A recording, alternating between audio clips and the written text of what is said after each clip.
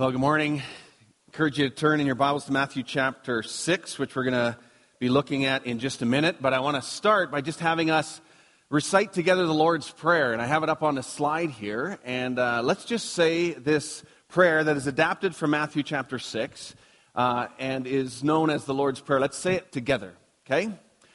Our Father, who art in heaven, hallowed be thy name.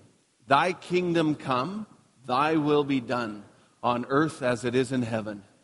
Give us this day our daily bread, and forgive us our trespasses as we forgive those who trespass against us. And lead us not into temptation, but deliver us from evil.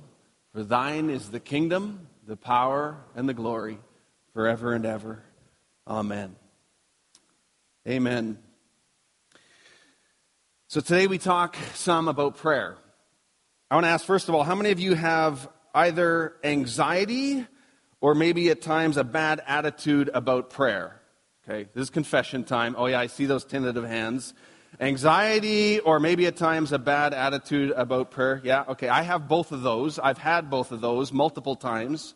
Okay, I can start calling you out. Okay, for those of you who don't have your hands up, you probably need to have confession around honesty issues. Okay?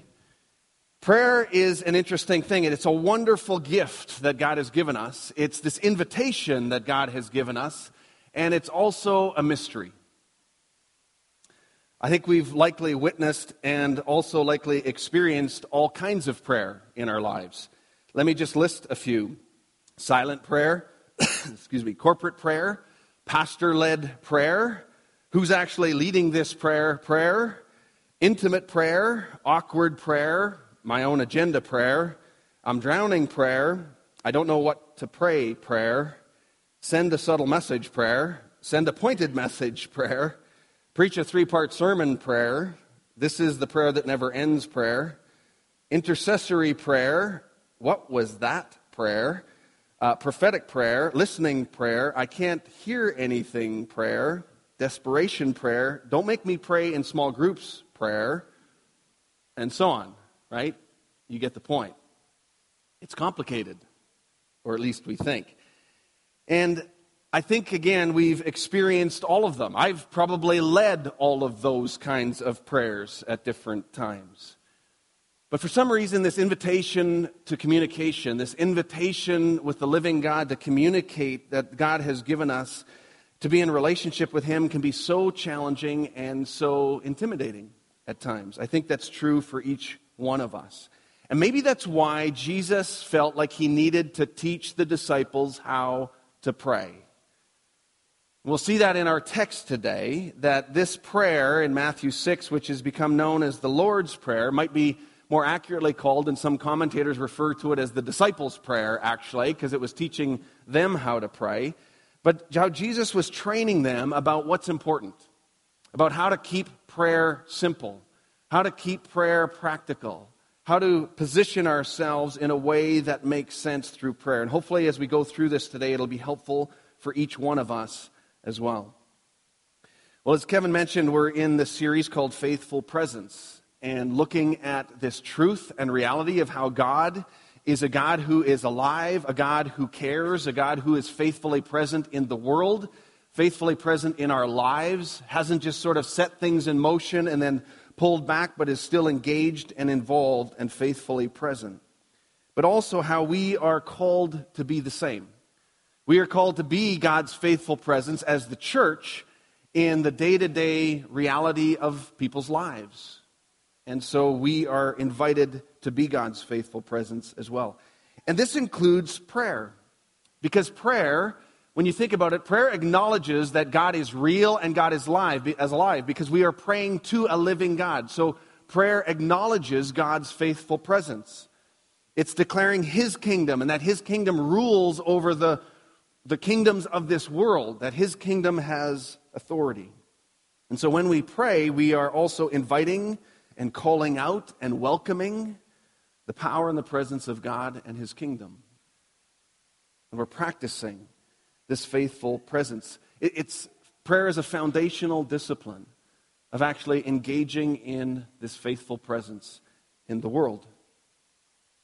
So what I want you to see today, first of all, I just want you to see two things really up front. And even on this slide, even on this Lord's Prayer that we see, that we often pray, or different kind of versions of it, there are two parts that I want us to see. And I think two parts that were fundamental that Jesus was teaching his disciples to keep prayer simple. And it's sort of the vertical and the horizontal. And so this prayer begins with the vertical, which is so important, to acknowledge that God is there in heaven, that God is sovereign, that God is Lord, and it keeps that vertical piece first and foremost in our minds. And then once we understand our positioning to God, and once we understand the vertical, then we can enter into the horizontal prayers, relating to ourselves and relating to others, and so on. And so if you get nothing else out of today, that you would understand and see the simplicity of that within this prayer, and how Jesus is teaching his disciples that there's a vertical dimension and there's a horizontal dimension, and we have to start with who God is first. That's why it's so good to begin with praise and worship, and just to declare the character of God, the truth of who God is, and his sovereignty. And it's starting with that positioning, and we'll look more at that in just a moment. So again, in Matthew chapter 6, we'll read that text in verse 5 and following in just a minute. But I want to just give a little bit of context, first of all, for Matthew chapter 6. It comes from the bigger context. The text we're looking at today is a part of chapter 6, but it's also part of what's known as the Sermon on the Mount, chapters 5 to 7. One of the greatest teaching sermons that Jesus ever did with his disciples, and he had, obviously, as you read through that, there's people listening in and listening and leaning into what Jesus was teaching the disciples, and so it was one of the greatest teaching times in the Sermon on the Mount. What some people have referred to as, you could call them the core values of the Christian faith. If you think of Matthew chapter 22 and the great commandment, that you need to love the Lord your God with all your heart, soul, and mind, and love your neighbor as yourself, you might want to think about that as the vision. Here's the big vision of the Christian faith, about love God, love others. And then you go to Matthew chapter 28, and we get the great commandment, the great commission. And the Great Commission is like the mission statement of the Christian faith, where Jesus says, go and make disciples, and baptizing them in the name of the Father and the Son and the Holy Spirit. Here's the mission that I give you. And one way to think about it is Matthew chapter 6 and the Sermon on the Mount is like the core values. How is it that you are going to be the church? How is it that you're going to live this Christian faith? What kind of things will be priorities? How will you live out of? What will you live out of? And that's what this Sermon on the Mount is about. And so Matthew 6 is part of that. At the beginning of this chapter, Jesus is teaching about motives. He's teaching about what are the motives as you do things in the kingdom. And he starts with the teaching on giving at the beginning of chapter 6. And he starts with, you need to pay attention to why you do things. So first of all, when you give to the needy, why is it that you are giving to the needy? Is really what he's teaching about. And he says, don't just stand on the street corner and blow the trumpet sort of thing and have trumpets blown. That's where we get that phrase, don't toot your own horn. And he says, don't just do that and give in such a way that people notice you and that it becomes all about you, but rather give in private. Don't do it in such a public way. And it even says, don't let your right hand know what your left hand is doing. Now, the problem is again, if we take any one text out of context of a broader teaching, even in this one, we might think, well, we should never let anyone know what we give. Or we should never let anyone know how much we help others or how we serve others. And if we only look at that text, we would be led to believe that we do it only in private. But then we would miss the point of what Jesus was actually teaching, which was, what is your motive? How do we know that? Because if you go back to chapter 5 and for me, it's just one page over earlier where Jesus is saying you need to be salt and light in the earth.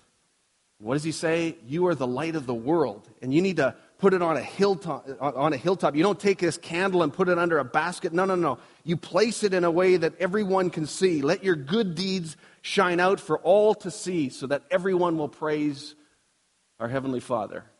And then you go, well, now which one is it? Are we supposed to serve only in private? Or are we supposed to actually let our good deeds be seen by all? And Jesus is teaching it depends on your motives. If your motives are to have somebody trumpet things and everybody pay attention and notice when you do good deeds, no. Then just go and do it quietly and don't let anybody know. But if your motive is to give glory to God and to praise our Heavenly Father, that He gets all the glory, let your deeds shine for people to see, so that they will give glory to our Heavenly Father. And in the same way, when we come to the next part of this text in Matthew chapter 6, when Jesus is teaching about prayer, He's doing the same thing. He's talking about, what are your motives as you pray? What is the purpose of why you are praying? Because as we read this text, which we will in just a minute, you might conclude again, I should only pray in private. I should never pray in public. I should always do it, just go in my closet and so on. But we know that Jesus actually taught corporate prayer. Jesus prayed out loud in front of people. He prayed in such a way so that others would hear Him, so that they would be taught about how to pray. So we know that He believed in corporate prayer. We know that He believed in outward prayer. But now again, He's teaching about motives. And if your motives is to do your spirituality in such a way that everybody sees and praises you, then you have some pride issues that you need to deal with, and you need to just go in a closet and pray quietly. So that's what He's teaching here. And He's saying you need to do it differently.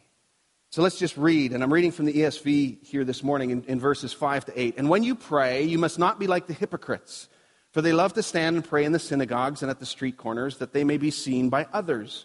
Truly, I say to you, they have received their reward. But when you pray, go into your room and shut the door and pray to your Father who is in secret. And your Father who sees in secret will reward you. And when you pray, don't heap up empty praises as the Gentiles do, for they think that they will be heard for their many words. Do not be like them, for your Father knows what you need even before you ask Him. So here Jesus gives the antidote to pride when it comes to our spiritual disciplines and our spiritual practices. And He's saying what's in your heart matters. Pay attention, and if pride is creeping in, and if you're doing it for the wrong reasons, then go alone and go in solitude and pray in private. And even later, as He teaches further on in the chapter about fasting, He says if it's about really everybody seeing that you're fasting, He says don't do that. He says just go and fast also in private. Don't make it about you and your glory. It's about God and His glory. And so He says in this text, don't just kind of heap up empty phrases. Don't babble on and on, thinking that the more words that you say in your prayer actually make it better. He's saying it doesn't. And I read that and I go, wow, ouch, that is a good word for pastors, for those of us who have the gift of speaking until we think of something to say. And so He says, just let your words be few. Think of Ecclesiastes in that wonderful text where the author of Ecclesiastes says, you are God in heaven and I am here on earth. Therefore, let your words be few. Keep your mouth closed and your ears open. And so here's what Jesus is also pushing against. His spiritual pride and spiritual disciplines that are more about having others notice them than actually what it's doing inside of our hearts. He says the posture of your heart matters.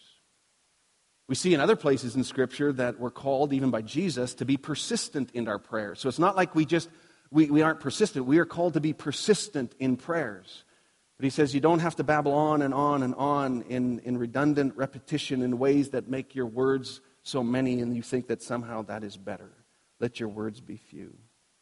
And so tonight, when you come to the prayer summit at 7 o'clock at the North Site, you will be encouraged to pray few words. You will be encouraged to use short prayers, to let others pray. And we'll pray in different ways and so on. To let our words be few and also to listen and to make space for God to speak. So God knows our hearts even before we pray, but He appreciates and invites us to this obedience and relationship. And so this is the kingdom prayer that Jesus then teaches His disciples. And He says in verse 9 to 13, He says, then pray like this. Don't pray like that. Instead of that, pray like this. Our Father in heaven, hallowed be your name. Your kingdom come, your will be done on earth as it is in heaven. And give us this day our daily bread, and forgive us our debts as we also have forgiven our debtors. And lead us not into temptation, but deliver us from evil. For thine is the kingdom, the power, and the glory forever and ever. Amen. Oh, that's actually not in there. That part is not in the first manuscripts. That part has been added in over the course of church history. It's part of our tradition of liturgy. It's a wonderful addition because I think it actually helps us. It starts with the focus on God and His glory, then it goes to the horizontal and ourselves and each other, and then it goes back to the focus on God and the vertical again. And authors think that maybe that text of liturgy that has been added in what we typically pray in the Lord's Prayer probably came from 1 Chronicles chapter 29, verse 11, and you can turn to that and look at that. It's a prayer of David, actually, a wonderful prayer. 1 Chronicles 29, 11, where those words are spoken by King David. And so anyways, that is just some of the background of that. But no, in verse 14, Jesus says, "For if you forgive others their trespasses, your heavenly Father will also forgive you. But if you do not forgive others their trespasses, neither will your Father forgive your trespasses." So let's just go back and look at phrase by phrase some of the things that come out of this Lord's Prayer, this disciples' prayer, as Jesus teaches His disciples to pray. Again, He says, "Our Father in heaven." I find it ironic, and you might notice that even where Jesus has just said, go into a room and pray quietly, and you might say, okay, I just need to go, and it's all about personal prayer, private prayer, and then He teaches them how to pray in that respect, and His first word is, "Our Father." It's a communal prayer. It doesn't say, "My Father," it says, "Our Father who art in heaven." And He begins with this imagery of a heavenly Father, and it reminds us as we pray of our position with the living God who is our Father, who is a perfect Father, who is a loving Father, who only wants the best for us, Father, who invites us to come in relationship with Him and to draw close and to speak our heart and our minds and to be raw and real and vulnerable because it's safe. This is the beginning of the invitation where He says, pray like this. And start by acknowledging our Father. Our Father. It postures us in relationship to God.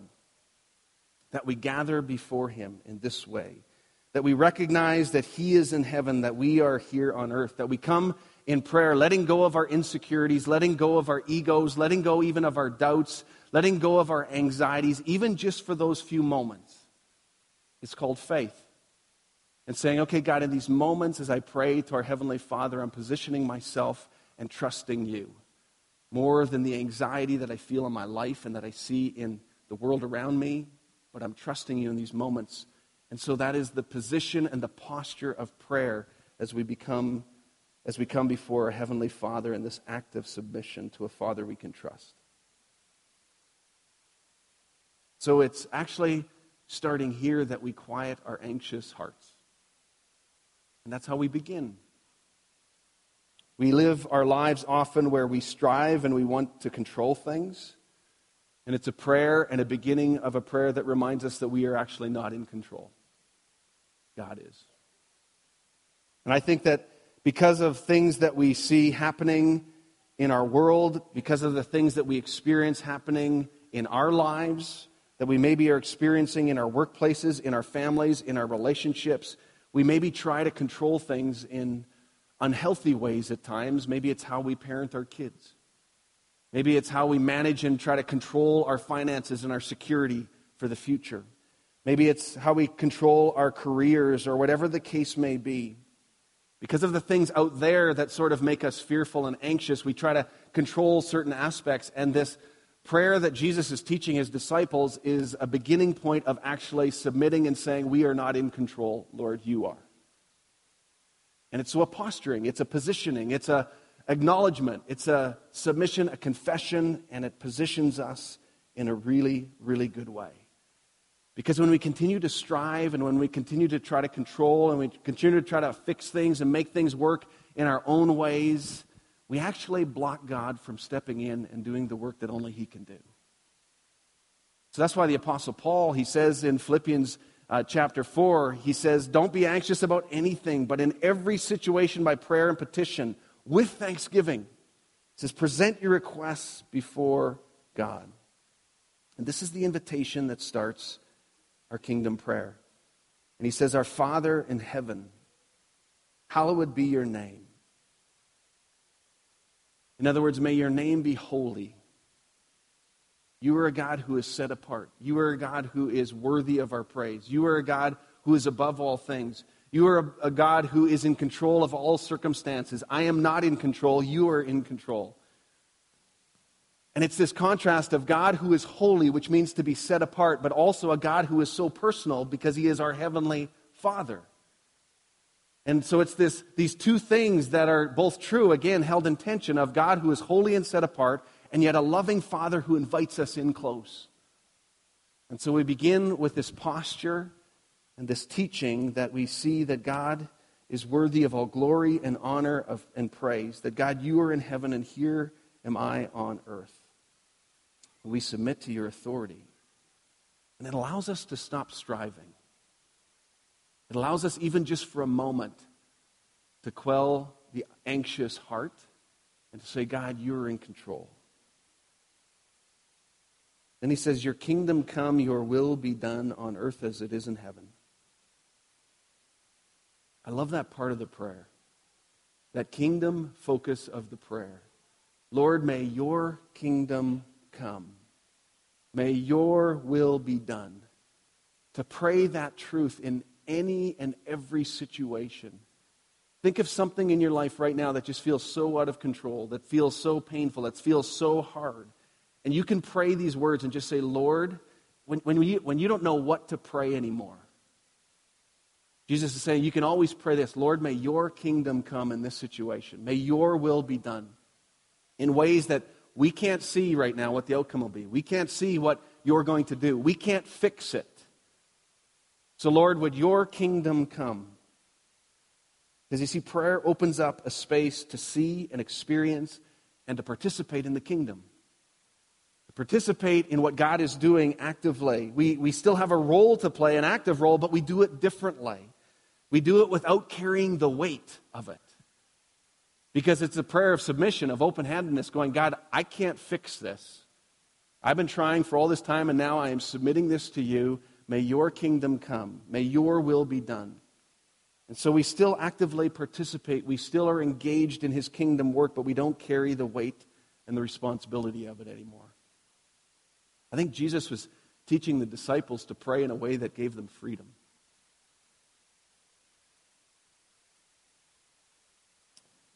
As we pray these kind of kingdom prayers, it invites God's presence. It recognizes God's presence in our lives and in these situations.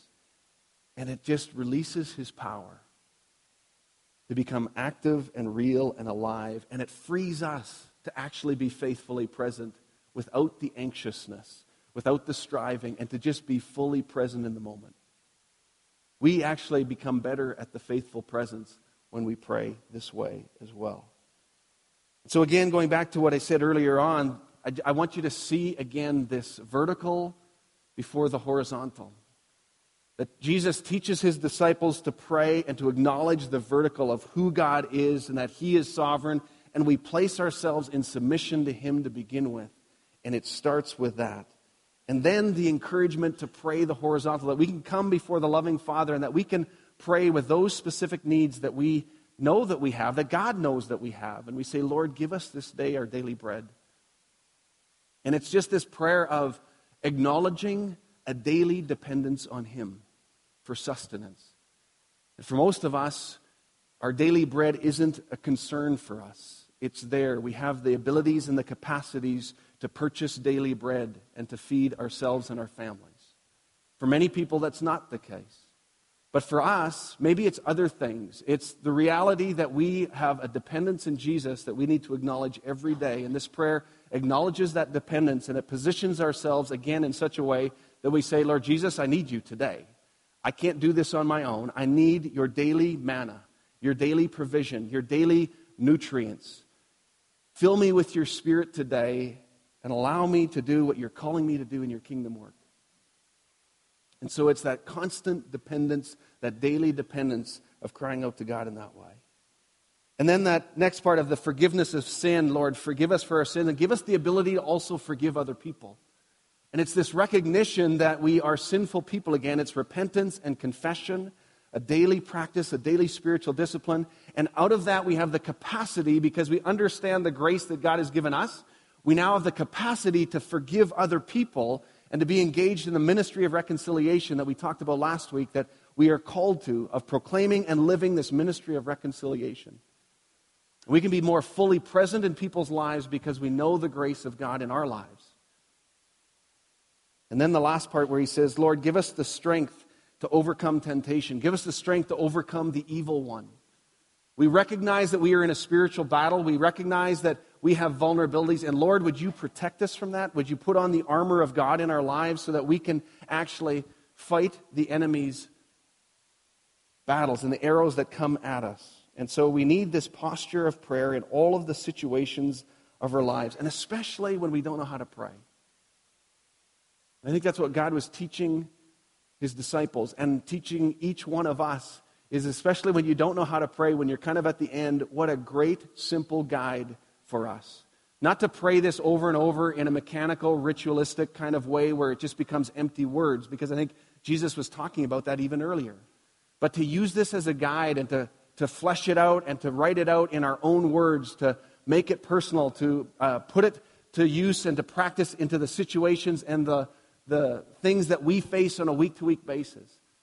And for me, I just found it even freeing this week again, praying this prayer over and over again into situations that I don't know what to do, into situations where I don't know what the outcome's going to be.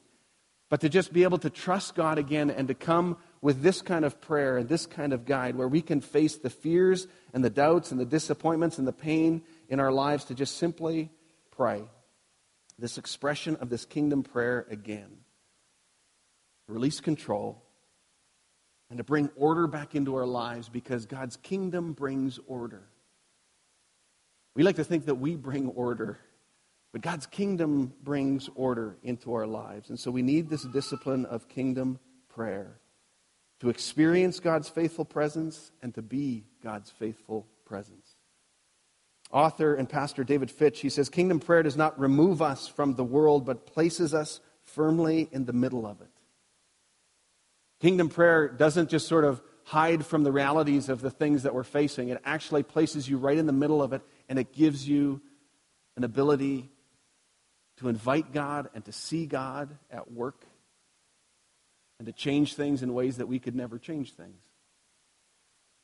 There's a story that David Fitch describes a group of people, and I want to just briefly read you this story of a real story in Sacramento. And it says this: in 2010, a group of 8 people from 2 Sacramento churches felt called to the Detroit Boulevard neighborhood of Sacramento.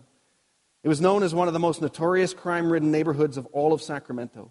Gang violence, prostitution, drug arrests were regular occurrences. Each house in that neighborhood was a place of danger.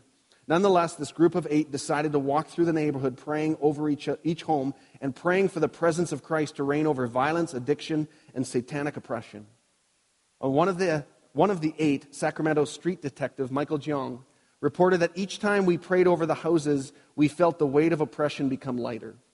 A woman from one of those houses confronted them. When she discovered that they were praying for the community, she asked for healing, and God healed her. The group soon physically moved into the neighborhood and started what they called Detroit Life Church. A couple of years later, the Sacramento Bee, the city's main newspaper, reported that there were no homicides, robberies, or sex crimes, only one assault in Detroit Boulevard between 2013 and 2014. And Michael Jeong, this detective, reported that in a neighborhood once known by police as a carnival for its multiple arrests every night, was now considered boring. Detroit Boulevard, a neighborhood once glorified for its violence and gangster lifestyle, had been transformed by a small group of people who began their ministry in the neighborhood by praying around the houses, streets, and parks for the power of Satan to be vanquished. Kingdom prayer made space for the kingdom to come to Detroit Boulevard. Kingdom prayer brings people together around places, circumstances, and social structures, and opens space for Christ's presence to become real. This is why we pray. You can't humanly fix that. You can pass laws that will help that, and you can make decisions that will aid that in different ways, but that kind of transformation is only a work of the King. And it happens through kingdom prayer. That's why we pray. That's why we gather at prayer summits 3 times a year with all of our congregations to just pray and to cry out to the King of Kings and the Lord of Lords and to invite his kingdom into our lives and into our city. Karl Barth, he said this well-known quote where he says, "To clasp the hands in prayer is the beginning of an uprising against the disorder of the world." And this is so true. This is why Jesus was teaching his disciples to pray. Kingdom prayer requires a location and a presence to be with people. It's a call to every one of us to be present with people, to be really present with people, to pray with them and to pray for them in whatever aspects of life that we find ourselves in. And so prayer's primary task, I think, is first and foremost, is it actually changes us. In that first part of the prayer where Jesus is teaching them to focus on the vertical and who God is and our position to the King, it changes us because it changes our posture and it changes our approach to God. It changes our character. It changes our will. It changes our values. It changes how we pray. And it brings us into relationship with God and with others in ways that we can truly become participants in God's kingdom work to change the world. As our prayer life acknowledges God's presence, his sovereignty, and his power. And it positions us in a way that we too can be fully present and faithfully present in the lives of others. This is the discipline of kingdom prayer. This is what God invites us to. This is what Jesus is teaching us about how to pray. Would you stand with me as the worship team comes up, and I want to just lead us in kingdom prayer in that way. So first of all, as I mentioned earlier, what I'd like you to do is I'd like you to just think for a moment about a situation in your life, a relationship, something that's painful, hard, difficult, where you go, I'm at the end of this. I don't know how to fix this anymore. And I just want you to have that in your mind, and maybe just even if you want, just open your hands and just hold it out before God and close your eyes as I just lead us in prayer. And as I pray that this would be the thing that you invite God's kingdom, presence, and power into. And so, Lord, I thank you that you teach us to pray, Lord Jesus, in such simple ways. And we just confess that so often we make things really complicated. We praise you, Lord. We thank you that you are our Father, that you are loving, that you invite us.